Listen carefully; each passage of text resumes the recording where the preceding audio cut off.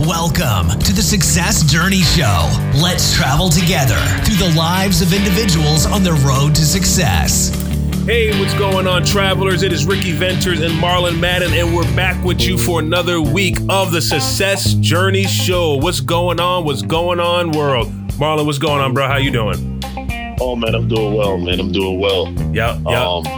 What's new in your world, man?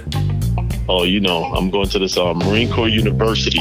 Yes, sir. And, but unlike other universities, when you go to a military university, you got to run and all that stuff. So today they had us running. We did about 3-point-something miles, which is not hard, but there was a lot of hills. Okay.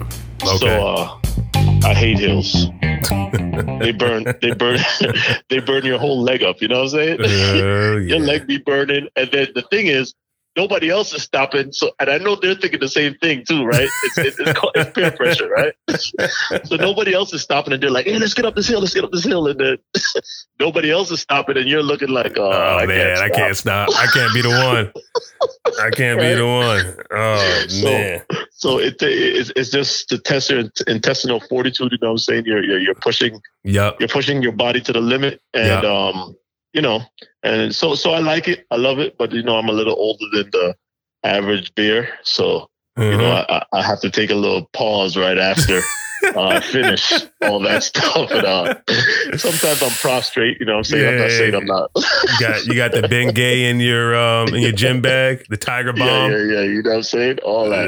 Tiger Bomb. You know, it's funny, man, because I remember when I was younger, man, you know, you go out to the basketball court or whatnot, and you don't stretch or nothing. You just get out there and you're ready to play. I don't care what time of the day it is.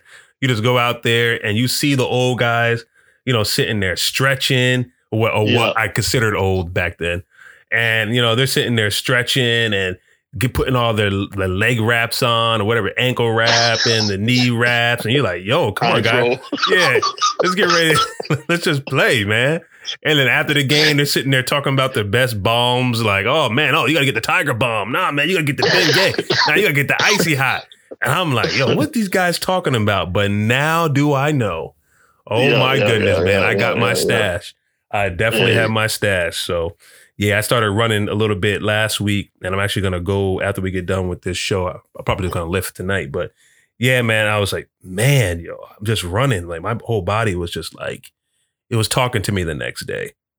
Yeah. It used to be something I love, man. I'm not going to even sit here and lie. I used to just love going out for a run. Now my body is just like, man, what are you doing? Yeah, right. Let's join the walking team now. Yeah, let's join the walking team. Quick walk.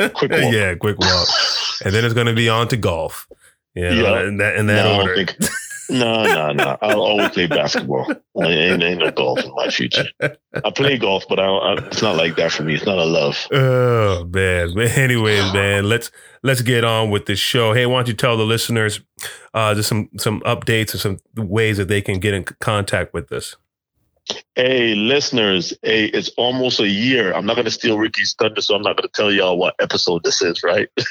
but hey, it's been almost a year now. We appreciate you guys just supporting us, hanging in with us, you know, through our ups and downs, turns, and everything that we've been going through. You know, our Podcoin, that platform that we were really pushing heavy, they got locked down. We see an influx of everybody coming back on their regular medium to listen to podcasts. So we're happy that you guys are doing that. Please just support us by leaving a little comment. Leave a little comment telling us what you like about the show, even what you don't like about the show, so that we can adjust fire. Also, you can check us out on Instagram. Our Instagram is Success Journey Show. Our Facebook is Success Journey Show. Twitter, we're Success_Show. And on YouTube, we're Success Journey Show. You can check us out on there. Leave a like, subscribe, whatever you want to do in order to show some support. And we'll definitely be able to bring you all the content that you guys need and want. All right? Love it. That's right, guys. We are on, this week is episode 52. 52, man. Yeah. 52 solid weeks that we have been producing episodes. And like Marlon said, it's been a great journey just for us, and just going through this discovery process as, you know, how to create the podcast, how to conduct the interviews, how to meet new individuals, how to try to build a platform, all these different things that we're learning along the way. And it's such a great opportunity to learn. So, man, we're excited. We're episode 52. And the most exciting part about it, we have people booked out until I think almost first week, December. So this is good, man. This is really good. Yeah. We're excited about what we're able to share with you guys as we're all on this journey together. So we're going to jump, with that being said, we're going to jump right into our guest segment here. And like every other week, man, we have a great special guest that's coming to you. And people ask, man, where are you guys finding all these guests? And it's interesting. It's a mix, some people from our past lives. When I mean past lives, when we were younger, other people that we're meeting on an everyday basis, people that we've never met before. It's a mixture, and we've been blessed being able to provide all of them an opportunity and for them to share their experiences and their journey with the people across the world. And we're honored for them to be on the show. And so, like all other weeks, we have a special guest today, none other than Sabrina Thompson. Sabrina, thank you so much for joining us. Hey, no problem. Yeah. Looking forward to just diving deep and to just sharing your story with us, guys. You guys are going to be impressed, highly impressed. I'm going to put that out in the beginning. All right. So Sabrina. Oh boy. No pressure. So Sabrina, why don't you share with everyone just a little bit about yourself? Let's see. Where do I start? I'm from Roosevelt, Long Island, New York. Currently, I work at NASA Goddard in Greenbelt, Maryland. And I've been working there for, I think, January will make 10 years. Dang, time goes by. Yeah. But you get the gold pin yet? I grew up. You get your gold pin. You get your gold pin at 10 years? Say that again? Do you get your gold pin at 10 years? Yeah, they gave us a 5 years and a 10 years. Oh, really? Okay. Nice. Yeah. Nice. Signs of getting old. Seasoned, not old, seasoned. Yeah. You're right. But I didn't mean to cut you off. Go ahead. Yeah, no problem. So, I did say I work at NASA Goddard. I am what they call a flight dynamicist. So my background is engineering. I went to SUNY Stony Brook, as Ricky mentioned, and we went to school together. I got my bachelor's in mechanical engineering there, then went on to Georgia Tech and received a master's in aerospace engineering. And currently, and don't ask me why, no, I shouldn't say that, but I'm at UMBC pursuing a PhD in atmospheric physics. Oh, wow. You like pain. You love it. Wow. I didn't know that, latest and greatest one. Wow. That's okay. a new thing, Ricky. Wow. Yeah. Man, okay. You love the pain. You love it. No, I think it's something else. Oh, yeah. We'll talk about it. Yeah. Man, no. Thanks for sharing that. Like I said, guys, we like she mentioned that we went to undergrad together in Stony Brook and Long Island, and both ME majors. And I've always been just inspired by the path that the engineering took her in her career.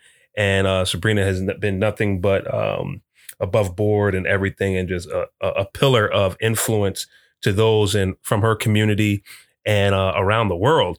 And I just really wanted to get her on the show just to share a little bit about what she's doing and just the path that she took to get here. So, you heard, she started off as a mechanical engineering, went off into aerospace, and now she's torturing herself with atmospheric. What was it? Atmospheric. What's your Physics. Wow. Okay. That's what I said too, Ricky. I read the bio, and I was like, "This, listen, man. I'm just gonna ask like the basic questions because I don't know what in the world." I was like, ask a question. She's gonna give me a super answer. I'll be like, "Yeah, exactly." Oh man. So if we jump back, like there's a few years that before you went to Georgia Tech. And just explain like what got you interested in going to the aerospace area. I mean, even though mechanical engineering is kind of connected to it, it's a different space. You know, what got you interested in shifting over into that direction? So originally, to be honest, I really didn't know what mechanical engineering entailed until I jumped into it in undergrad. And each summer after that first semester of my freshman year, I did internships. And what these internships did was they helped me to pretty much get like my foot wet, if you will, in like industry. Like if I was to be a mechanical engineer, what type of job would I actually have post-graduation? And so, you know, I as a mechanical engineer, I mean, there's like a very diverse set of jobs you could choose from. So each summer I put myself in a different environment. So one summer, I think it was during the semester, I did CAD, like AutoCAD work. Excuse me, it's not AutoCAD. That's the program. I did CAD work.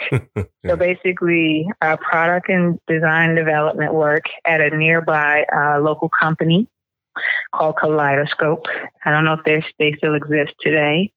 Then I did a summer internship. So I interned at Brookhaven National Lab. I worked as a test engineer at Honda Manufacturing Corporation in Ohio.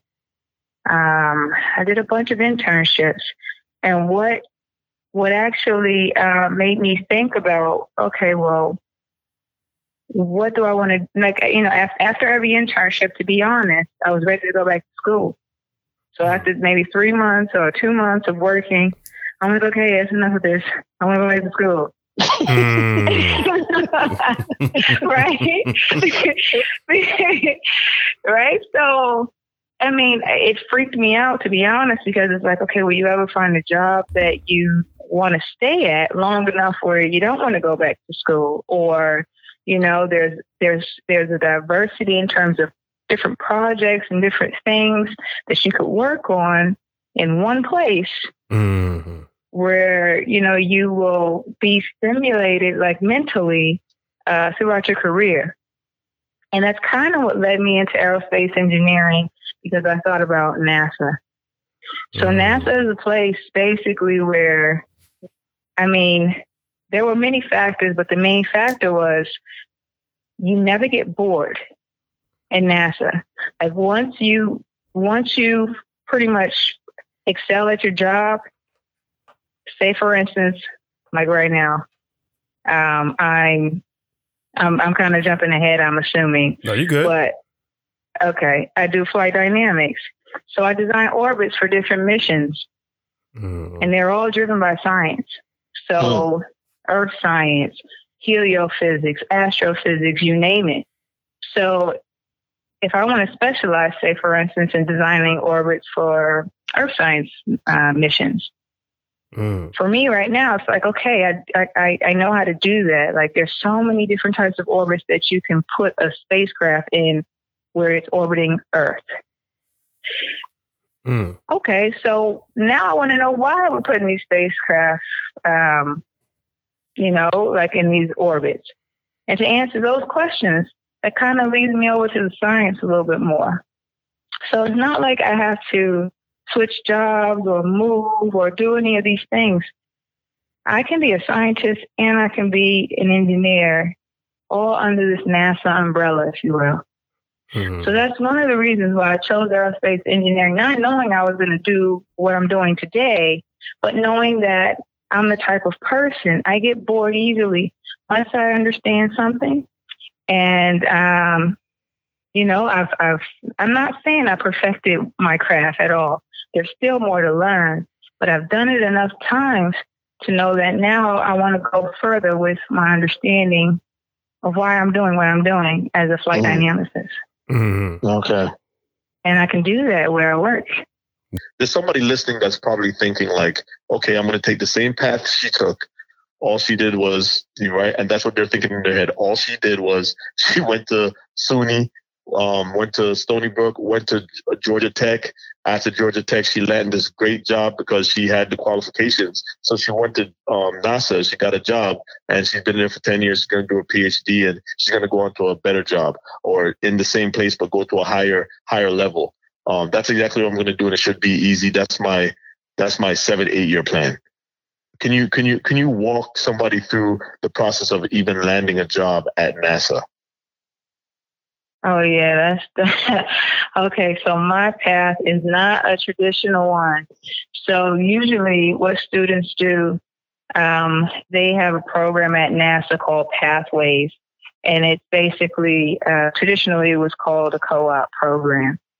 So students who are still in school, they pretty much co-op, or they take I believe it's a semester off and work at NASA. And they have different periods where you can do that. So traditionally, this is the path that you would take. So maybe you get a couple of, I'm not sure exactly how the program works because I wasn't in the program and I'm not working with any students directly who are in the program. But essentially what happens is you spend some time at NASA. Maybe you've spent a couple terms there. So maybe a couple fall semesters or spring semesters or summer terms. You work with a group and you basically kind of develop the skills necessary to do a specific task such that when you graduate, you already have the skills necessary to start working in the position that you were kind of doing as an intern, as a co-op, right? As someone a part of this Pathways program. So any student that's interested, I believe they can go on the website intern.nasa.gov and they can find out more about the Pathways program. If not, you just Google search NASA Pathways program and find that the right link. But I graduated from Georgia Tech during the recession. So no one was hiring at all except NASA was in a position where they were hiring what they called fresh out. So students fresh out of college. And so they were doing basically a hiring blitz of folks. And I just happened to graduate at that time where they were, they were conducting this hiring blitz, if you will. So I just applied online for these jobs at usajobs.gov. And luckily landed a job. Oh, wow. Mm-hmm. Wow. And so Rick, before you, I know you I want to ask one more, and I don't know the ins and out of NASA, of course, because I work there, but I know NASA has shut down certain departments and stuff like that because they don't do certain things anymore. So with that happening, is the availability for jobs still that heavy, being that they're shutting down those different departments?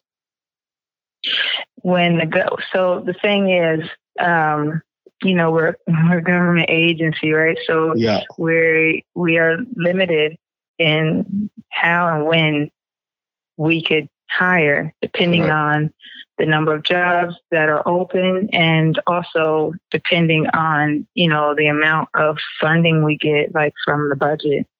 Correct. So it just varies. It varies. Yeah, it definitely varies. That's why the best way to come in is through, a program like the Pathways program. If you're, a student looking for employment after graduation. Yeah. I tell you one thing. I tried the whole process, and I definitely went 2 years, and I still haven't heard anything back. But that was years ago. So I know it's intense, man. It is. Yep. It is intense. Yeah. I was actually like 5 years ago. Yeah, around 5 years ago, I was trying to get into NASA, and I was trying to get in at the point right when they did the government shutdown in 2014. One of those times, whatever. Well, it was a hiring freeze, and I was like, man, right when I'm trying to go in there, they did a hiring freeze. So. But yeah, no, it's impressive just I've gone on their campus a couple of times. I took some students on their campus a couple of times. And it's just a place where, like Sabrina has mentioned, there's so much there where you can learn, where you can grow in your profession and your career. And I want to take a second and just stay on that nugget for a minute, because there are a lot of people that are, looking for what they want to do for their career and not really finding, the best match, as they're going along the way. And I would implore you to search opportunities that, give you the flexibility to learn and to grow. If you're going to go to a place where you can learn your job in a year, even 3 years, and you're like, all right, what am I going to do after this? Find a place where they allow you to spread your wings and just learn and grow, and just be in a place where other learners and growers are, because it's really going to push you a long way. So yeah, and I appreciate you sharing that. So tell us, you get into NASA, right? Now NASA, NASA has a reputation that there's a whole bunch of just geeks and scientists walking around, and engineers and things of that nature. Right? That's the impression that people get. Lab coats, and everyone wears glasses. Yeah, everyone wears glasses. And all they think of is going to the moon. That's it. That's the only thing they think of NASA, right? So why don't you, if you can, I know it's something you can't say, but if you can, just tell us based off of who you are and what you do, just some of the personalities that are, part of the NASA community. You can share it just through your lens as to the things that you're involved in. Yeah. So as you know, there are, a bunch of NASA centers spread out across the country. And NASA Goddard is just one, right? 1 out of 9, or you can say 10 if you include JPL. And so basically, the culture is different at every NASA center. So at NASA Goddard, I guess before I say this, I'd say that I've been to probably most of the NASA centers, at least spend some time at each, I want to say. And from what I have, from my experience, NASA Goddard is most fitting for me, just from what I've kind of mentioned earlier, as far as diversity in many ways, right? Diversity in the sense of just like opportunities to work on different projects that allow you to kind of grow in your understanding of, anything from whether you just want to stick to engineering or if you want to dabble in the science. I believe, I'm not sure how true this is, but I remember hearing that NASA Goddard has the, I think it's like the center that has, not just the center, I think it's like worldwide we hold the how do you say this? Basically, like the top Earth scientists, are pretty much at Goddard. And I think that's like, I don't know if it's globally or just like, just within our country. But the top Earth scientists are at NASA Goddard. And when we talk about things like climate change and making progress in that area,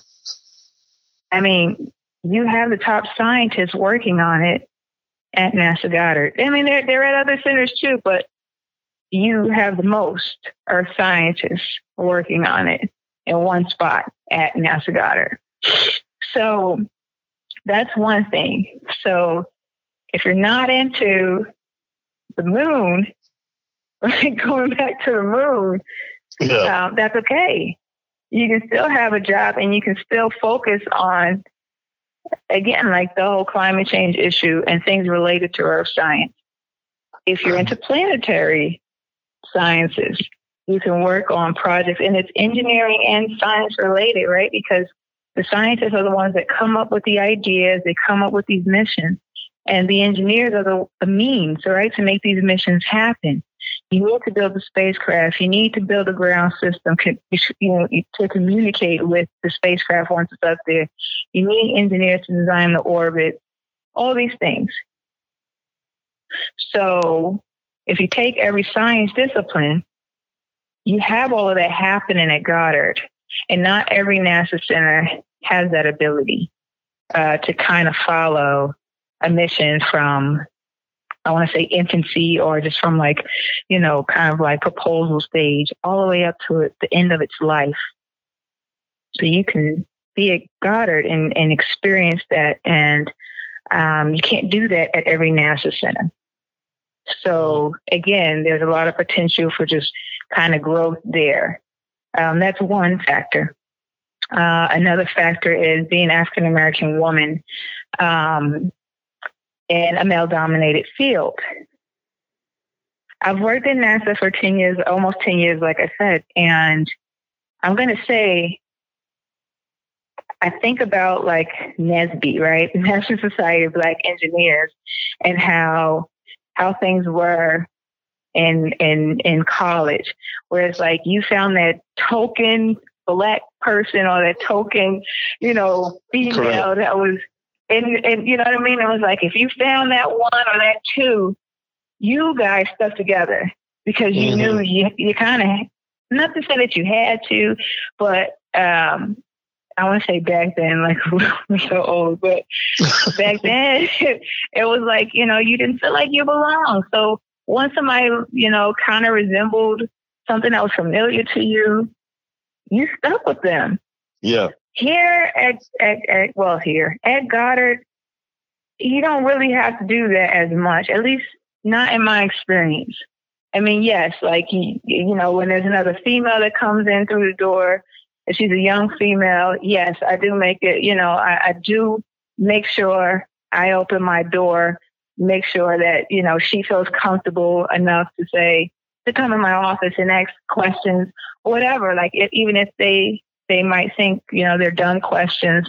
No, come in my office. My office is open. If you ever want to talk, I'm that person. I do that. And then people have done that for me throughout my career. And it's not just Black people. It's white people. It's everybody. There's no, I want to say Goddard is definitely a place where I make it a point to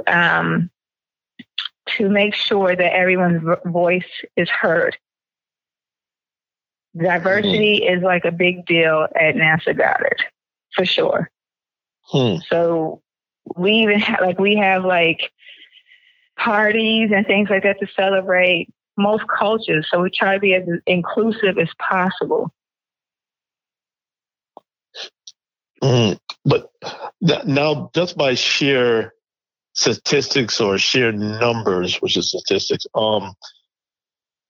how many females are going into that space? You know what I'm saying? Because even though you have the availability to do it, how many females do you see that's going into that space of the mechanical engineer, or even going on to the side that you're on at the NASA side? So when you get into the mechanical realm, like mechanical engineering, there's way more, because it's a broader field. You're gonna have more women, and you're gonna have more African Americans in that arena versus where I work, which is flight dynamics. And flight dynamics, I am one of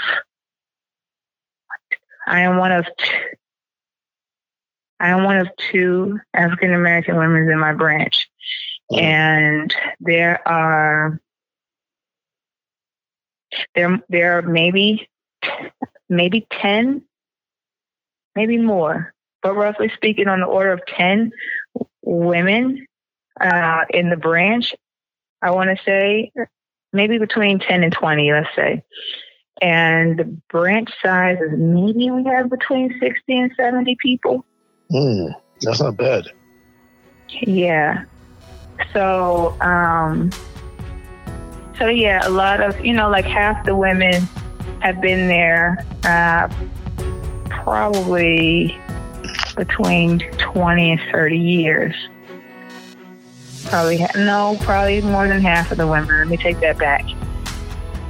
About 3/4 of the women have probably been there, or they have work experience in the field, standing between 20 and 30 years. So there's only like a quarter of us who are who've been there, 10 years or less. Interesting. It's funny. I'm sitting here laughing, and I put myself on mute because I'm like, you're breaking down the exact percentages and actually thinking about it. I was like, man, you could tell we have a rocket scientist or not a NASA scientist / engineer on a call with us, breaking down the percentages of everything. I love it. Thank you for listening to the Success Journey Show. Please follow us on our social media on YouTube, Instagram, and Facebook at The Success Journey Show. Also, check out our website at thesuccessjourneyshow.com. Thank you for listening and enjoy the rest of the show. More so, share with our travelers too that the side outside of NASA, the Sabrina outside of NASA, what are some things that you get into? What are some things that you get involved in to show them the complete picture of what makes you you and what makes you dynamic in your space? Okay. So I guess let me just put a disclaimer out there. I'm not normal. Okay. Let me just put that out there. Okay. So, I'm okay. So I'm one of those people who, I use both sides of the brain and sometimes simultaneously, and it gets me in trouble sometimes. As much as I love tech and STEM things, I also love art. I consider myself a natural artist. Okay, when I was trying to decide what I was going to do for a living, the first thing that popped up in my head was to be an artist. And it was actually a family member who told me or who advised me to kind of put the art on the side and have it as like a backup, for something that would actually make, like a career that would actually make me money. And that was kind of one of the reasons why I went into engineering. Okay. So naturally I'm an artist. So in my spare time, I make art. And because I don't have that much free time, I'm always trying to find ways to kind of make things more efficient in life for me. And so what does that mean? That means I make art related to STEM. I teach. I don't like the word teach because I don't feel like I'm really teaching. I mostly try to expose young folks, especially girls, minority girls, to STEM using art. And I have a program called Stimulating Art Program where I do workshops doing those things. So I just use art and I teach STEM concepts and try to make it as fun as I can. I make art where I'm putting images out there that I want young girls to see. I know when I was young, I didn't know my job existed. In fact, I didn't know my job existed until I started doing it. I don't want girls to, I don't want anybody to have to have that experience, especially the minority community, because I know there's not a lot of us out here that are doing my job or certainly some other jobs. So the goal is just to kind of just use art as a means of exposing kids to not just career choices, but also just learning how to think creatively and showing them the possibilities of what they can do when they just think creatively and they open up that creative think tank, if you will. So that's kind of like the goal. So I do that on my spare time. I make art, and it's all related to just kind of things that are on my mind all the time, which is the STEM side and the art side, and just combining those two. Mm-hmm. Nice. Now you mentioned that, made a comment about, I believe you said it was your uncle, family member that said, hey, put art on the back burner and, you know, pursue something that's going to, you know, make some money. And when you reflect back on that statement or that guidance, you know, what are your thoughts on that, you know, to people that are coming behind you?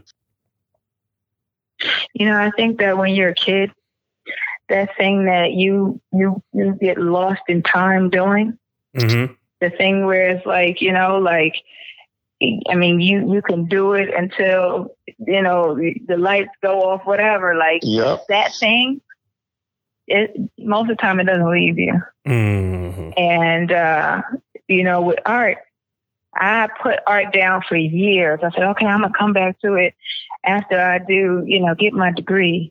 And then I'm getting another degree, and I'm like, okay, I'll come back to it when I get this one, right? This time around, I'm not doing that. There's no I get around, you know, because I realize both are part of me. Yeah. And if I could go back to that moment, and if I could change anything, I wouldn't. Because I think it all was a part of me becoming who I am today, and in learning how to use my, I want to say, uniqueness, because I was a kid that never felt like I fit in. Wow. Even at work, you know, like I'm not a traditional engineer. I can see, like I usually, I'm usually drawing things out on the board. Like when people are describing things to me, if I can't visualize it most of the time, I don't get it. You know, whereas a lot of folks could just do calculations in their heads, all these things. I have to draw it out. Like I have to put it on a board, put it on a piece of paper. I need to see it in front of me. I come up with all these weird out of the box thinking ideas where people who are traditionally, you know, traditional engineers are not out of the box thinkers in the sense of, I mean, yes, we innovate and we do, you know, we make technology to do things or create things that don't exist today, right? That takes a level of creativity and out of the box thinking, yes. But we kind of put ourselves in a box where if I say I'm a flight dynamics engineer, I usually don't dabble in the science as much. I usually keep in that box of flight dynamicists. I design orbits. I don't care about why we're doing it. What are the requirements? Give me the requirements. I give you, you know, something that meets your requirements. And for me, I'm like, well, why? Why do these requirements even exist? You know, like why do they have to have requirements all the time? Or are these really requirements, or are they like desirements, if you will? Are they things that you desire, or are they things that are required? And sometimes that takes having to step out and put yourself in the shoes of a scientist. And then maybe you can come up with better requirements to do your engineering. Or maybe you can think about getting the scientists what they want because you have a better understanding of what they want, but in a different way than what you would normally do if you knew nothing about what the scientists are trying to achieve and why. Does that make sense? That makes perfect sense. It makes perfect sense. Okay. You know, it's crazy when you're in a. I'm not gonna put myself out there too much, but anyway. So when you're in a space where everybody thinks, and like you said, there's a way scientists think, right? Even though they're creative or engineers think they're creative creative within a realm, right?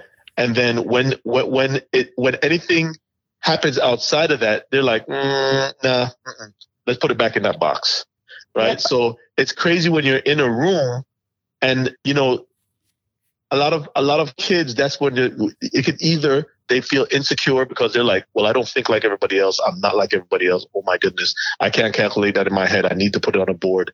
Am I dumb? You know what I'm saying?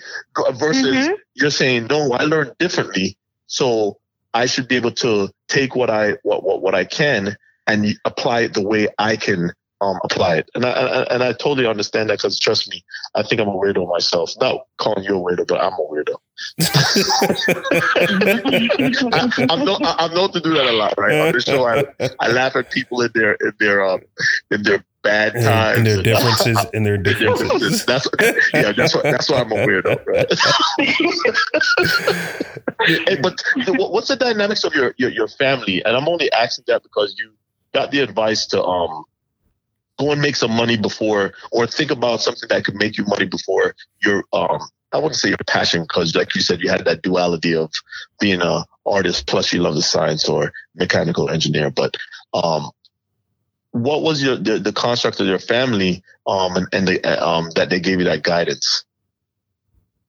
So this was actually the person that actually gave me that advice was my stepfather's uncle. My parents, they never really pushed me one way or another. All I knew as a kid was that, like, they expected me to go to college. Anything I was interested in, my parents were very supportive. They kind of just let me lead the way, in the sense of, okay, that's what she wants to do. We'll see how far she goes with this. They just kind of let me go. I thought I would play basketball for the WNBA, and they just let me play basketball. I'm like, either I'm going to do the basketball thing or I'm going to do the artist thing. And my mother let me go, and father, they let me go as far as I could with it. And I was the one that decided no to this or no to that. And they just provided support for me. So they were super supportive. Like, they just let me do my thing and figure it out. She's being a little humble, because it wasn't like she stopped playing basketball in like middle school. Oh, she's nice like that? Are you nice like that? She's being a little humble. She was playing for Stony Brook University. Oh, wow. Let me find out, when you're shooting your shots, you're calculating how much trajectory you use. It's all automatic, man. What's the atmosphere in the room? Yep. I should be shooting this far because of atmosphere. She's sitting here being humble with it. Nah, it's good, man. Because so along your journey, can you identify any other, like, just mentors that you've had, as you were making like these critical decisions of, not just going into NASA, but even in your career, as you're growing in your career, and, when you're needing that guidance? Are there certain individuals that are key to those pivotal moments? I think every critical decision I made leading up to where I am today, there was a mentor involved. To decide, what major to pursue in undergrad coming out of high school, that was my art teacher, Mrs. Evans. She helped me put a portfolio together to get into a school. It was Syracuse University, to do industrial design. They didn't accept me into their program. And at the last minute, she was the one that said, hey, you're good at math and science. You're good at art. Why don't you try this mechanical engineering? And I'm like, what is that? So she was the one that kind of led me in that direction. Once I started Stony Brook, I was clueless in terms of how to navigate Stony Brook. I was a part of the LSAMP CSTEP program. I received guidance from, they actually paired us off with mentors. I remember it was this mentor I had in the program named Jason. Paul Siegel definitely was a mentor to the LSAMP CSTEP program. To this day, he still is just like rooting for me. He's like he roots for me even now, and provides support even now. Well, who else? Georgia Tech. I'll be honest, Georgia Tech. I want to say my mentors, the people that helped me through Georgia Tech were my peers. I was a part of NSBE, and I was a part of the Black Graduate Student Association at Georgia Tech. And those are the students that were a part of those organizations helped me through and mentored me through that process. One person in particular is a woman named Christiana Taylor. She was the only other African American student, student. She was a PhD student in the aerospace engineering program. We were in the same lab. And man, if it wasn't for her, I probably would not have gone through that program.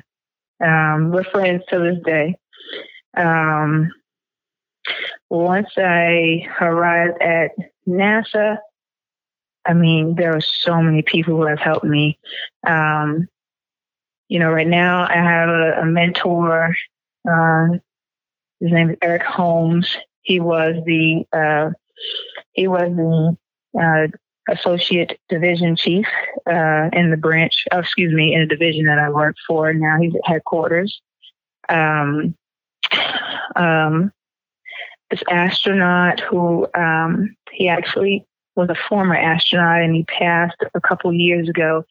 He was the chief in the Earth Science division. His name was Pierce Sellers. This guy, his leadership skills were amazing, and you could tell he was having fun with what he was doing. He loved what he did. He actually did it up until the point where he didn't do it anymore. He was a mentor, and he's the one who introduced me to my other mentor, who was in the earth science realm as well, Lisa Callahan. She was the one who suggested, because I asked, basically after shadowing astronaut Pierce Sellers a couple times, I was like, how do I get involved with this earth science stuff? I want to help out and learn how I could contribute to, us really tackling this climate change issue. And he introduced me to my mentor, Lisa Callahan. And she was the one that was like, honestly, if I was you, I would go back to school, get a PhD in science, in atmospheric science, so that you would understand the science questions that we're actually trying to answer, so you could be better prepared to actually work with the scientists and actually become one, where you will be in a better position to kind of help us solve these problems. So you kind of have both sides of you could attack it from both sides, the engineering side and the scientist side. And so she helped me set up, this path that I'm on right now. Wow. I was gonna ask you that last question. What brought you back for the PhD, and you pretty much, spilled it out. It was more so that you can be more valuable, and just to think ahead of just the value that you're going to be able to add, just having both sides, from the engineering side and having experience in doing that for the last 10 plus years. And now going back and learning more of the science side. And man, that's a dangerous combination right there. And I'm excited to see, what it's going to bear for you, in the future. And so how long is the program? Thank you. Oh, that's a weird question, right? How long is it going to take me to get a PhD? Is question. Oh my goodness, y'all PhD people! I'm telling y'all got some resiliency, man. I'm telling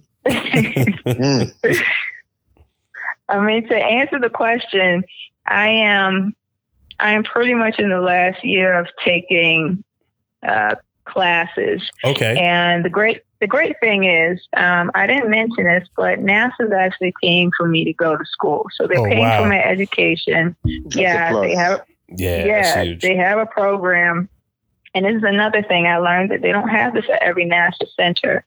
So NASA Goddard, again, is a very unique center. So they're paying for me currently to pursue this degree.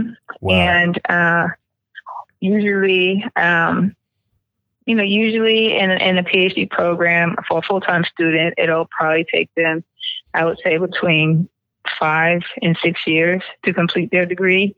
For me, the goal is 2023.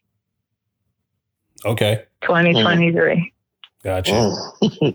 Another 4 years. 3.5 years. Yeah. Cool. Did I say 2023? The beginning of 2023. Yeah. Okay. So you got 2 years. The beginning. Yeah. Okay. No, man. Well, it speaks volumes to just landing in a place because, okay, let's back up. You went searching to try to figure out what can this mechanical engineering field offer you. And by you searching and experimenting and trying different places, that just wasn't the right fit for you. And then you landing at this opportunity here where it's offering you numerous of opportunities to grow, to expand your knowledge base, to feed your curiosity. And then now it gives you an opportunity to now go off and get a PhD, and they're going to pay for it.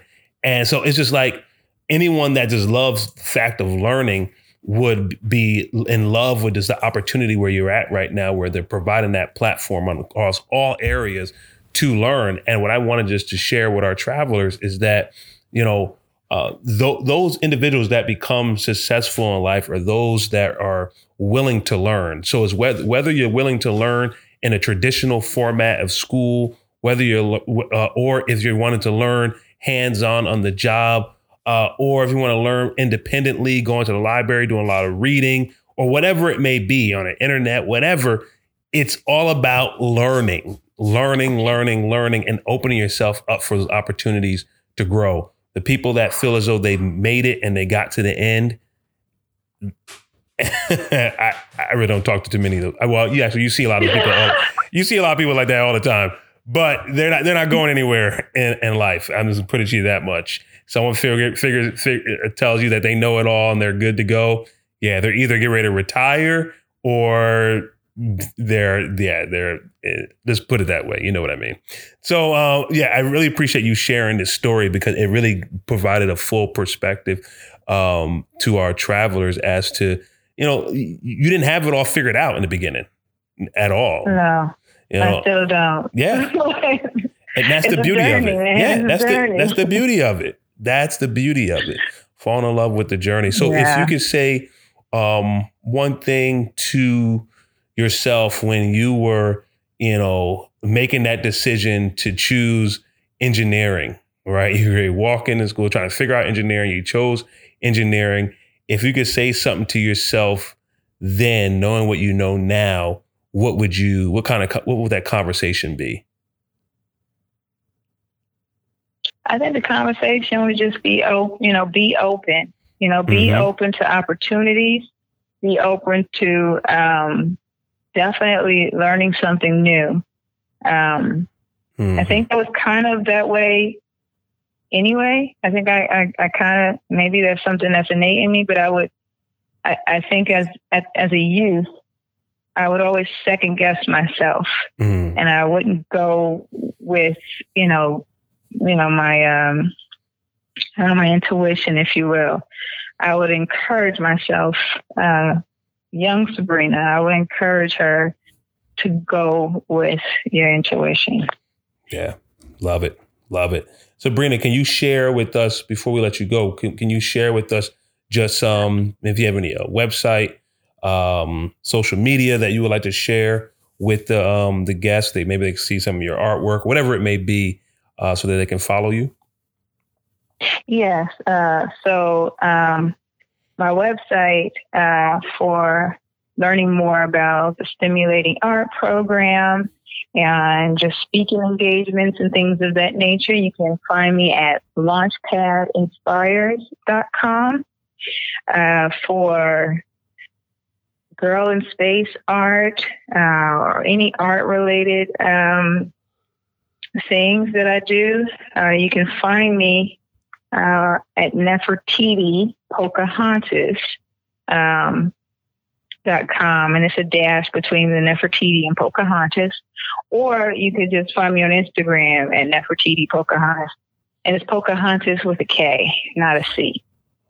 Okay, I was going to ask you what the spelling was. It was K, C, S, Z, all those in there.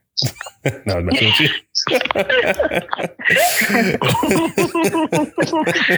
I told y'all I'm not normal now. Love it. The Travelers, we come to the end of another show, and we just want to thank you again, Sabrina, for just joining us, sharing with us your journey. Like I said, we thank you from the bottom of our hearts. And our Travelers, we're hoping that you have been able to grab something from this episode. Some of you that are on the beginning of a journey or in the middle and just wanting to know, what's next. And what's next is right in front of you. Just the opportunity to pick up whatever resource you have and just beginning to learn and just expand who you are, personal development.